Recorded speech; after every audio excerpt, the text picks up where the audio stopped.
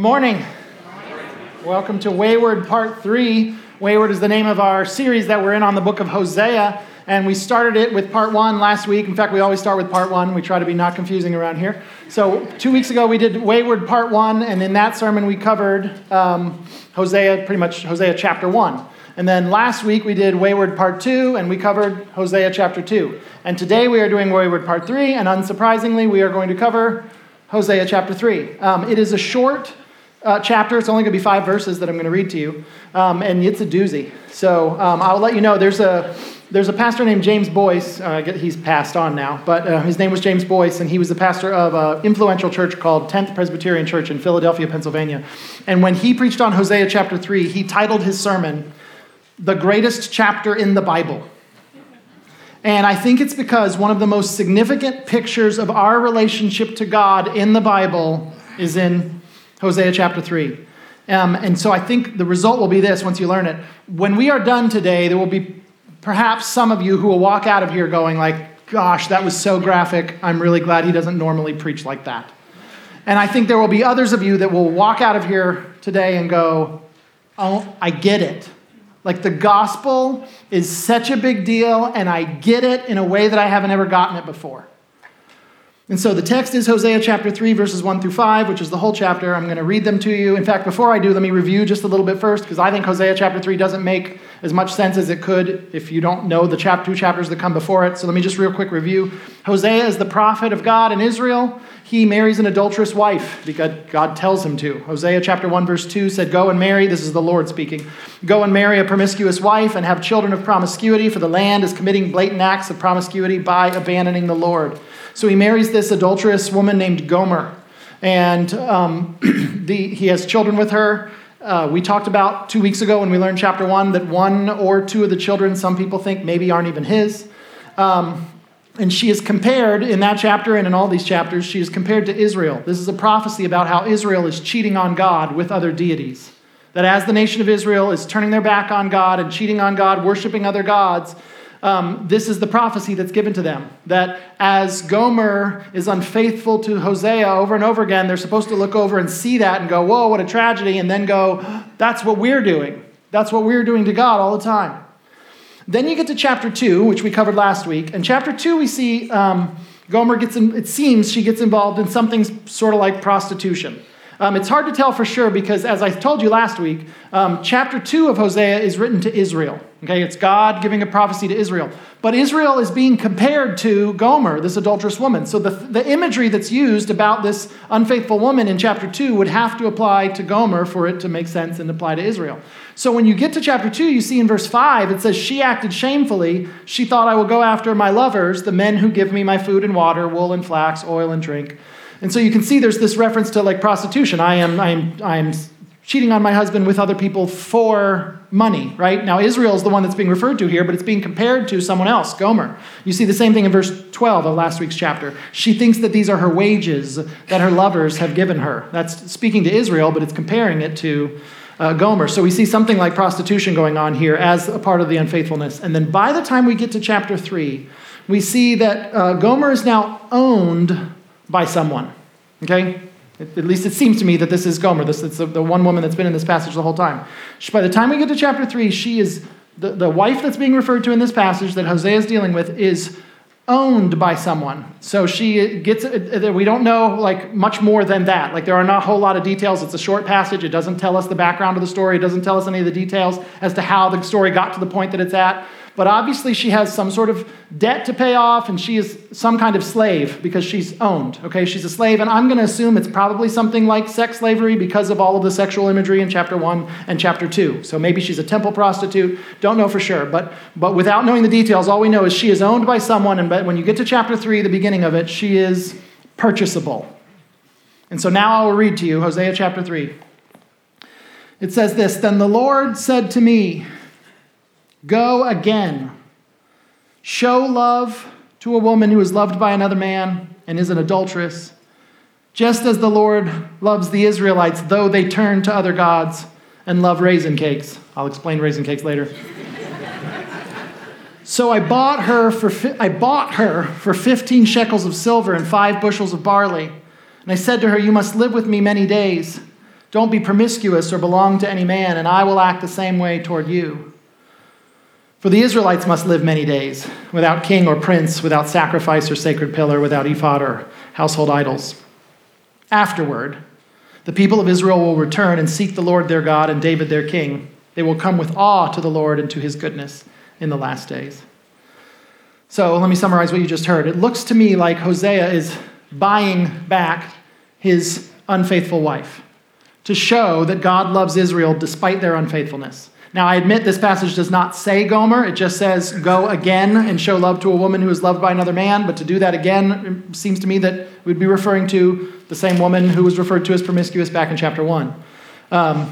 So even though it doesn't say her name, it's a wife. It's someone that he buys to live with him. And the only adulterous woman in the story is Gomer. Also, when we look at the analogy between the two, it doesn't seem to me that this could be some other second woman that he is marrying, because the whole point is this is God and Israel, right? Israel's not getting replaced with as a second wife, or as a second nation that God loves. So as best as I can tell, this is Hosea, who probably already paid a dowry when he married her the first time, buying her back again. And this relationship is supposed to illustrate how God is going to accept Israel, even though he takes things away from her for a time, and we'll see that in verse 4. But there is eventually, at verse 5, the end of the chapter, just like the other two chapters ended, there's a total restoration.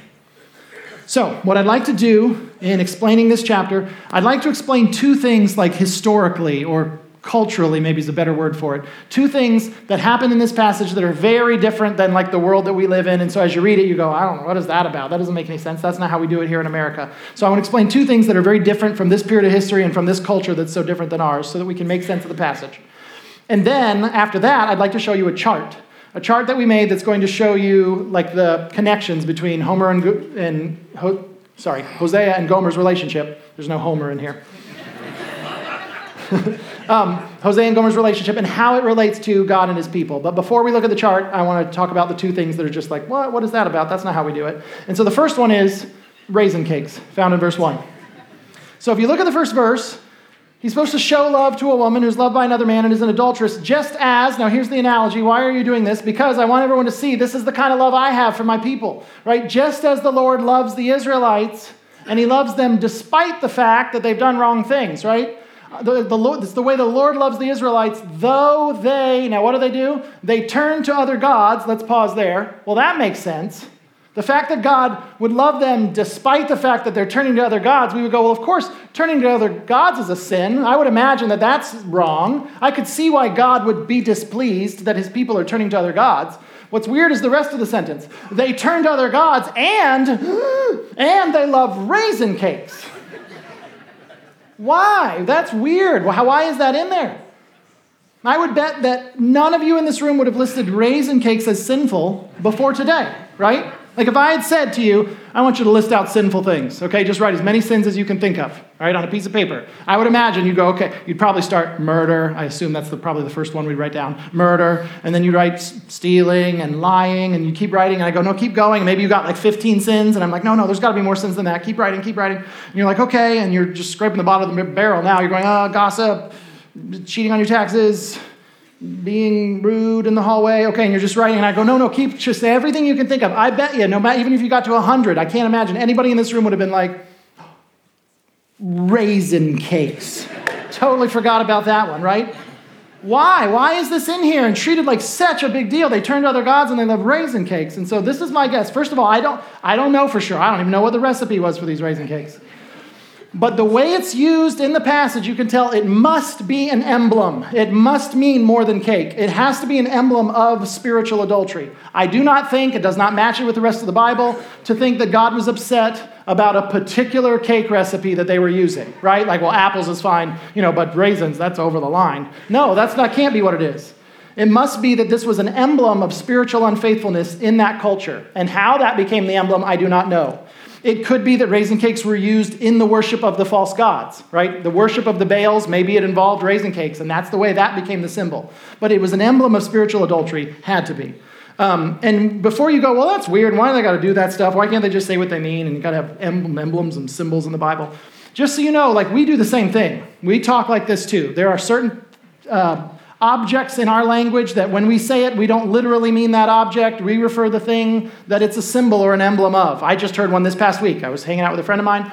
He was talking about his daughter and how she works for FEMA. And he said whenever there's a hurricane or some sort of disaster, like they are there the next day, boots on the ground. And that's the phrase he used, boots on the ground, which I've heard before. Have you heard this phrase? Right. What does it mean? A lot of times it's used with military intervention. They'll say we can't just send in planes and missiles and stuff. We got to have boots on the ground if we're going to handle this issue. Okay? Well, what do we mean by that? Well, the word boot there is being used as an emblem, isn't it? No one means that literally. I can't imagine anyone that hears that phrase, even newscasters and stuff say it, right? They got boots on the ground. No one thinks that what that means is someone got a pair of boots and they walk out to the situation and put the boots on the ground and problem solved. I told you boots on the ground would fix this. No, in that case, boots on the ground is an emblem that means what? Direct human intervention. Well, why don't they just say that? I don't know, but they use boot as the symbol. And so here we are. Israel is turning from God. She turns to other gods and she loves raisin cakes. There's some sort of emblem of spiritual adultery going on here. All right, number 2, and this would be something that's different from our culture as well. It's the beginning of verse 2. Verse 2 begins with these words. So I bought her. I loved her, so I bought her for 15 shekels of silver and 5 bushels of barley. We do not buy and sell people in our culture, right? So we are not familiar with this. But I think what's going on here in this verse between Hosea and Gomer, I think the thing that you would call this is redemption. Okay? Redemption is the name for what's going on here. And redemption is a word that means something, I think, very specific. And a lot of times I don't think we even know what the word redemption means, even though in our culture we use the word redemption sometimes. We'll say so-and-so redeemed themselves.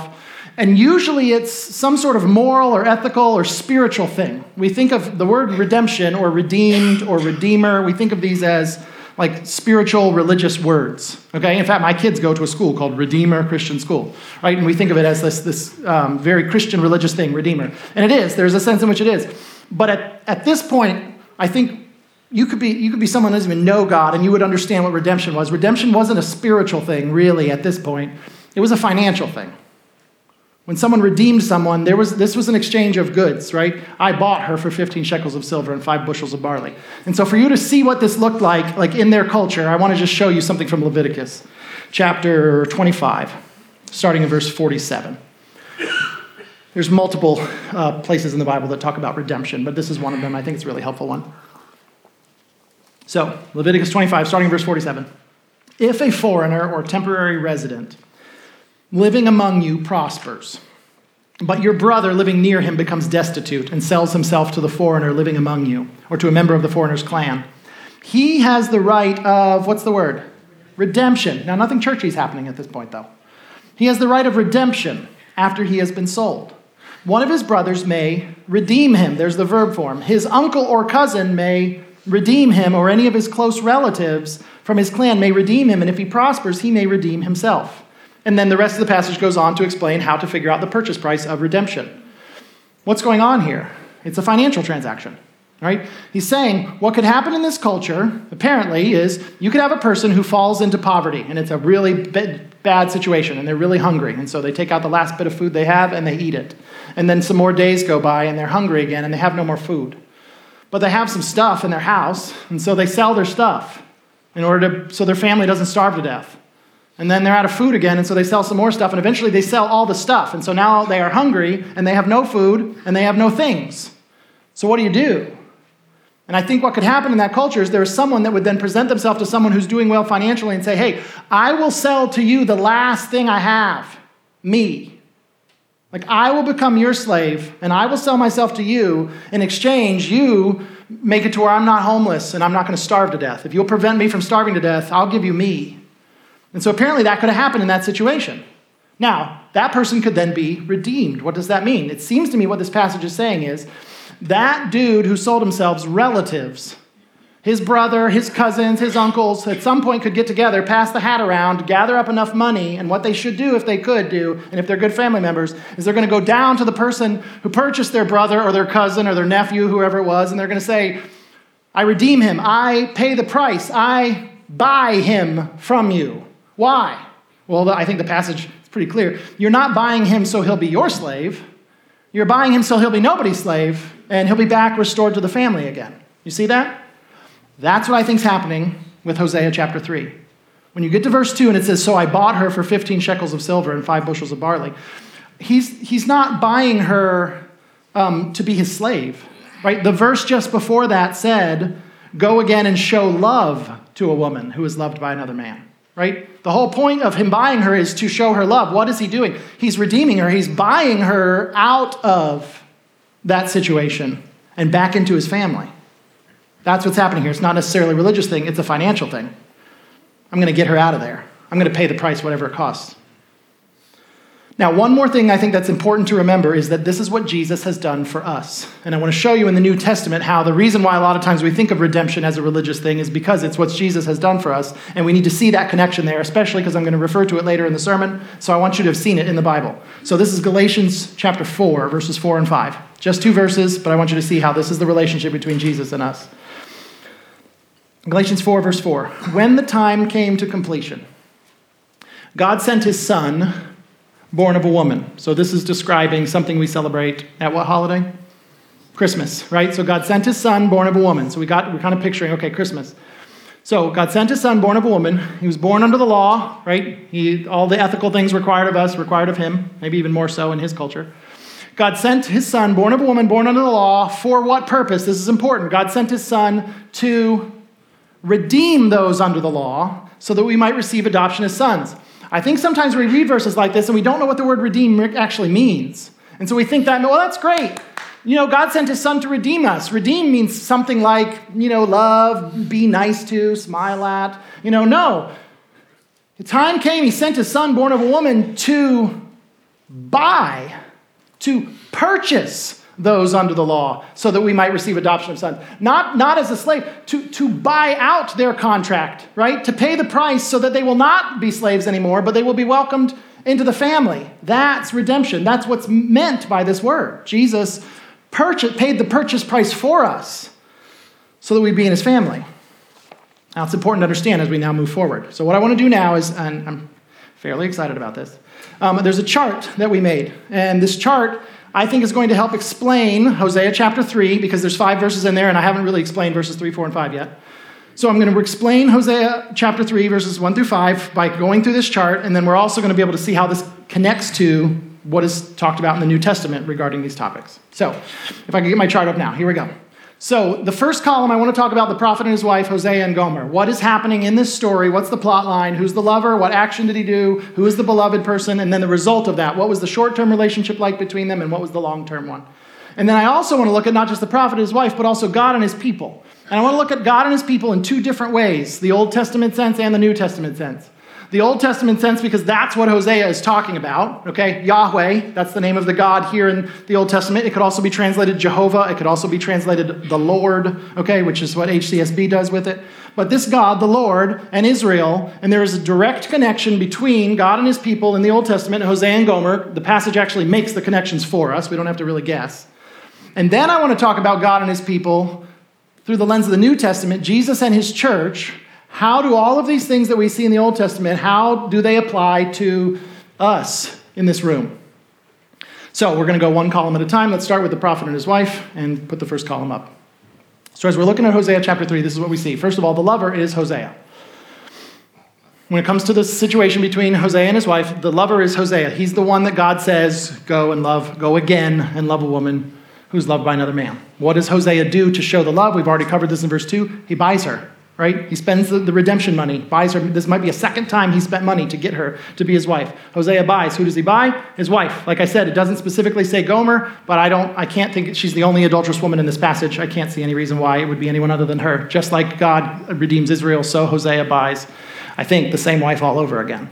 Now, Hosea buys his wife, and we saw that in verse 2. And then what happens? What's the result? What's their relationship like as the result of Hosea purchasing his wife out of whatever situation she'd gotten herself into, and he gets her out of there? So the short-term relationship is that he lives with her.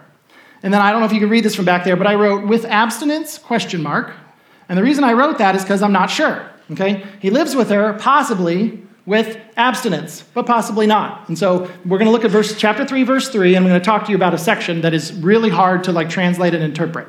And when I say it's really hard, I don't mean like I was too lazy to research it. I mean, when you look into it, you will see that scholars have a really hard time figuring out what Hosea meant with this passage right here in the original language.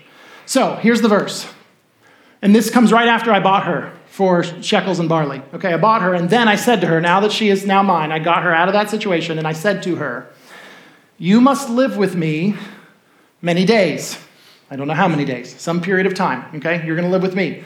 So that's the first thing. When we look at the situation between Hosea and Gomer, what happens once he redeems her? The answer is the marriage is at least somewhat restored. He's living with her again, right? You're going to live with me. And then he says to her, don't be promiscuous or belong to any man, and I will act the same way toward you. Essentially, in the Hebrew, it's, hey, I don't want you sleeping with anybody, and neither will I. Now, here's the thing that's interesting. What does that mean? And there's basically two ways that you could interpret it. And like I said, scholars have a really hard time figuring out which one is meant. It could be that he's saying, you don't sleep with anybody and I won't sleep with anybody. What that means is, you don't sleep with anybody else other than me, right? And I won't sleep with anybody else other than you. Like you were being unfaithful to me, but now, second time around, let's have a reset. You now be faithful to me and I'll be faithful to you. You don't go sleep with anybody else. I'm not going to sleep with anybody else, right? And if that's what he's saying there, then, whoa, lost my Bible. Good thing I have a real one. All right. So when he says, don't be promiscuous or belong to any man, and I will act the same way toward you, one way that he could mean that is simply just saying, you be faithful to me, I'll be faithful to you. Okay? In that sense, he would just be suggesting like ordinary marriage, like monogamy, the kind of marriage just God wants people to have. You don't sleep with anybody, I don't sleep with anybody, which of course would be a big change for her. But he would just be suggesting normal marriage. Okay? You don't sleep with anybody, I don't sleep with anybody. The other option is that what's meant in the original Hebrew is literally you don't sleep with anybody. And I won't sleep with anybody, right? You don't sleep with anybody, including me. And I will not sleep with anybody, including you. That there would be a period of abstinence in this household for many days, okay? Which, how many days is that? I don't know. Some period of time. So, it can go both ways. Maybe he's suggesting regular marriage. Maybe he's suggesting a period of time of abstinence in marriage. I actually lean toward thinking it's probably, I put a question mark on that chart because I'm admitting I don't know for sure. But I think it probably is with abstinence because, for a couple of reasons. One is, this is the way they're supposed to live toward each other for many days. It's kind of hard for you to imagine that he would say, now don't be promiscuous for many days. And then once the many days is over, go for it. No, I think he's saying there's going to be a period of many days where nothing happens between us. And then after that period of days, we're going to come together again like a husband and wife. Also can see that there's probably a lot, can you imagine the situation of buying someone out of whatever the situation was in? Like there's probably there's a lot to unpack with this relationship. They maybe needed a little bit of time to focus on some other stuff. And so I think that's probably what's going on. It also matches the analogy with Israel a lot better. So it looks like that's what's happening, is there's going to be a period of time where we don't do anything, and then we come together again. I think that's what's being said there. So if you go back to the chart, you'll see. Hosea buys his wife. He lives with her for sure, with abstinence maybe. And then the long-term relationship is one day the relationship is fully restored. And if you notice, I put a question mark there because we don't know if that's actually how it ended. It seems to me that one day the relationship being fully restored, I think, is what Hosea is offering to Gomer. We don't know if she accepted it or not. What's interesting about the story in Hosea is the story of Hosea and Gomer, this whole plot line of the story pretty much exists only for the first 3 chapters. After that, it's all God and Israel for the rest of the book of Hosea. But the story of Hosea and Gomer, which is just the first 3 chapters, ends here in chapter 3, and it ends unfinished. So she cheats on him, and then he goes, finds her, and then he purchases her back, and he says, you can live with me for many days, right? And then that's it. That's where the story ends. Does she repent? Does she go back? Is she restored? Does she leave again and go cheat on him some more? We don't know, because the story ends unfinished with the offer that Hosea gives her once he redeems her. All right, so the next column is God and his people. Now, this is from the same chapter, and all of these things are equivalent because the passage makes them equivalent. Like the Lord says, go and show love to a woman who's loved by another man, just as the Lord loves the Israelites, though they turn to other gods. So when it comes to God and his people, the lover is God. We already talked about Yahweh, the Lord. The action that he takes in this passage is loves, right? The beloved is Israel, right? That's all available from that first verse. So what does he do? Like, what is the Lord's relation? When he chooses to love Israel, what happens? Short-term relationship is that he loves her, but sends her into exile, which sort of matches with this with abstinence thing. That is, I'm with you, but there's still something that's not totally restored. It's not totally right yet. I love you, but he sends her into exile. We know that he sends her into exile. We know that Israel, who has been unfaithful to Yahweh for a long time, is, when I say in Israel, I mean the Assyrians come and conquer them, and they're taken off to another country, and they lose all their stuff. They lose their nation. They're not a nation anymore. They're a conquered nation. And so we know that happens. We know that that's what was prophesied back in Hosea chapter 1, when on that day I will break the bow of Israel in the valley of Jezreel. We knew that this was prophesied. We know historically that's what happened. Assyria came in and conquered Israel shortly after this. And we can see that that's what's being referred to in verse 4. So if you can go back to verse 4. Now keep in mind, this is Hosea and Gomer, and he says, for many days, right, you not be with anybody, I don't be with anybody. And then here's the next verse. For the Israelites must live many days, same phrase. There's going to be a period of time that the Israelites have to live, and what are they going to be without? Without what? Without king or prince. Even though the Lord loves Israel, there is still going to come a day, actually many days, where they live without king or prince, without sacrifice or sacred pillar, without ephod or household idols. I think that's referring to the period of time where Assyria conquers them and they are in exile. And that list of things they live without for a period of many, actually turns out to be years. Some of those things are good and some of those things are bad, at least it seems to me. Household idols, that's bad, okay? Sacred pillar, bad. But sacrifice, they're supposed to do sacrifices to the Lord. An ephod was what the high priest was supposed to wear, right? And they had kings and princes. I think they'd rather have kings rather than some other country being the king over them. And so good and bad things all get wiped out when they are conquered. Sure, they don't have time to be worshiping, other gods maybe, but now they've got nothing. Now that they're in exile, they don't have a king. The king of Assyria, that's their king. And they don't have sacrifices. They can't go to the temple and have the priests do sacrifices on their behalf. They can't worship God the way they used to. They can't do the Day of the Atonement and the high priest, and he does the sacrifice in order to take care of the sins of the people. Like all that's done. The temple's destroyed. No more high priest. No more king. All done with all that for many days. But it doesn't last forever. Eventually, Israel is restored, and so we see this predicted in verse 5. After this period of exile, the people of Israel will return. Right? They will return in the sense they will come back to their land and reset up their nation, but also they will return and seek the Lord their God. They will repent. Right? In the midst of this situation, as things are, I love them, but things are not totally right between us, they will repent.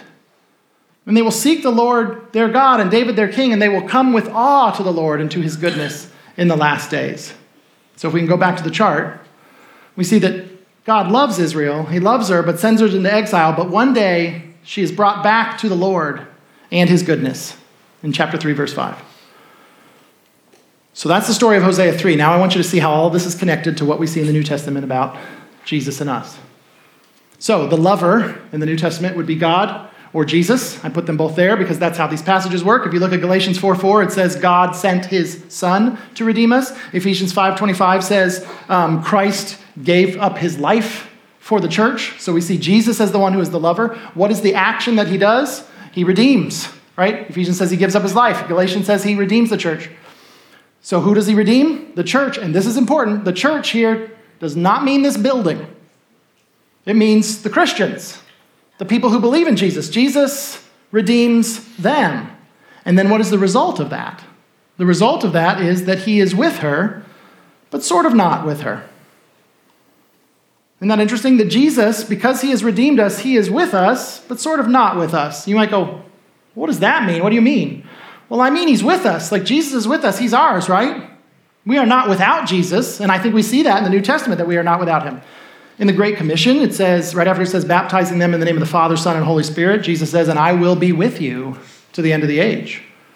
Multiple places in the New Testament, Paul's letters in particular, talk about like Christ being in us. There's a section in Philippians where he's talking about how content he is. And he says, I've learned the secret of being content. And then he says, I can do all things through Christ who gives me strength. Or I can do all things through him who strengthens me. Who's the him there, right? This is Jesus. This is God. So he's saying, God is with me. He's in me. He's there with me. I'm not alone. He's helping me to do what I need to do. And so there's a sense in which Jesus is with us. But there's a sense in which he's sort of not with us. Is that correct? You might go, well, hon, what do you mean he's not with us? I mean, he's literally not here, right? Like, the Bible says that he is seated at the right hand of God the Father in heaven right now. He's not here, he's there. In fact, there is a significant event that is still to come according to the Bible. And it's called, anybody know what it's called?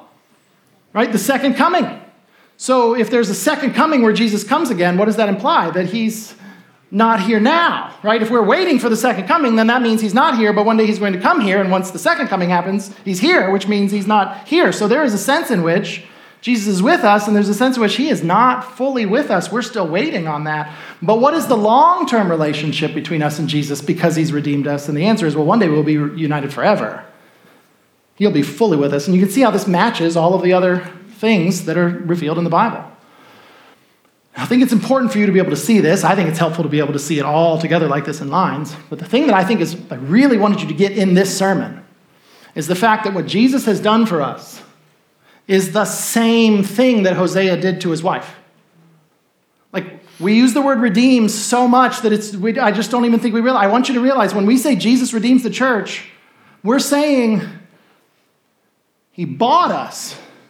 Just like Hosea went into this person who had rejected him and had been unfaithful to him and didn't deserve it at all and had gotten into the situation where they were purchasable. And Hosea looks at her and says, I'll take her, right? He bought her. And I just want you to realize that's what the New Testament says Jesus did. He bought us, even though we were sinners. I think it's so important that we get that with redeems. Because here's the thing. This chapter in Hosea, it explains these two columns. Right? The 5 verses are explained with these 2 columns. And then I take the New Testament and show you all of the same connections here. Here's the New Testament part. But here's what's interesting with us in our culture.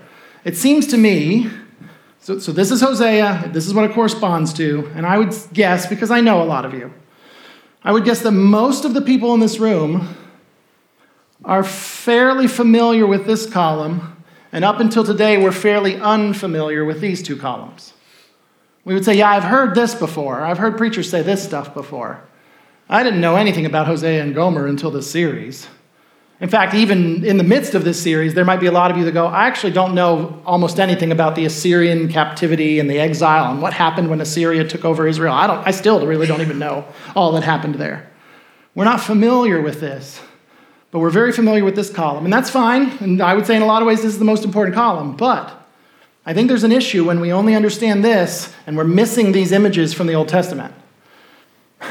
If we understand the gospel of Jesus Christ in some way, but in a way where we do not understand how it is connected to the way God revealed himself in the Old Testament, if we understand the gospel of Jesus Christ, but we do not understand how it is connected to the way that God spoke about human sinfulness for all of history up until the time of Jesus, then we won't understand a full picture of the gospel.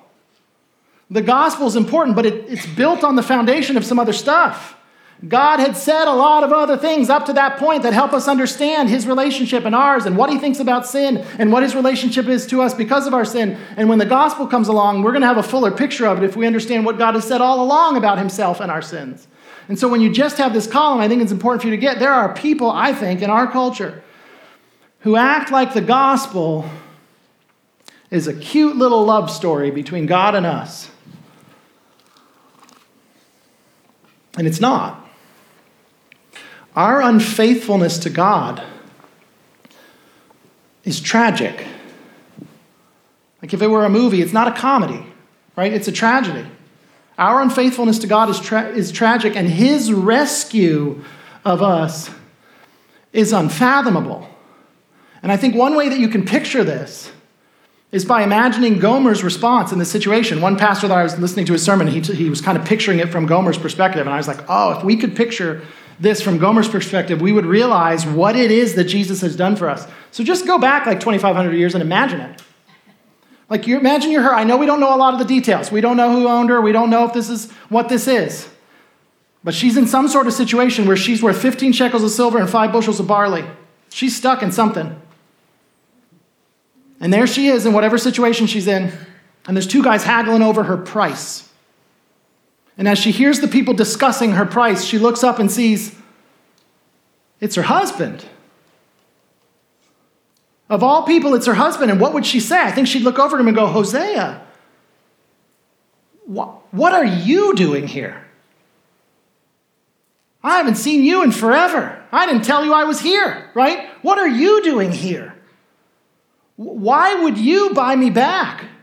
Like, of all the people in the whole world, how could you still love me after what I've done to you? That's our story with God.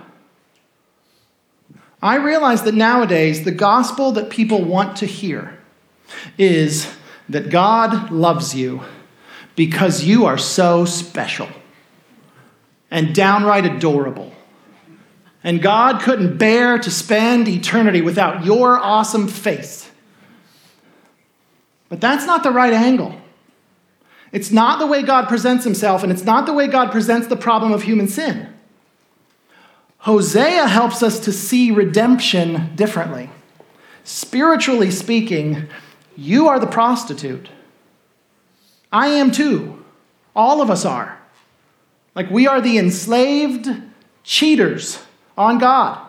And if you don't think the New Testament uses this kind of imagery, see Romans chapter 6, verse 19, and James chapter 4, verse 4.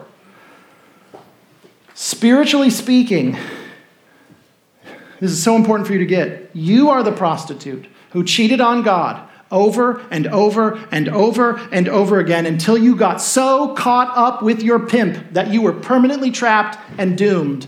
And then Jesus paid the price at that point on the cross with his life and bought you back to rescue you. Whoa, that is so graphic. Don't you think that's kind of an exaggeration, Mario? If anything, it's an understatement. But I think it's as close as we can get to comparing our spiritual lives to human situations that we can imagine. You got to remember, God is holier than Hosea, so our sin must offend God more than our sin would offend a fellow sinner. And so this analogy, I think, is as close as we can get to seeing this from God's point of view. We're the one in slavery. And he showed up and said, I'll pay. And that is why God's love for us is such a big deal. Because when we were unfaithful, he was faithful. Let's pray.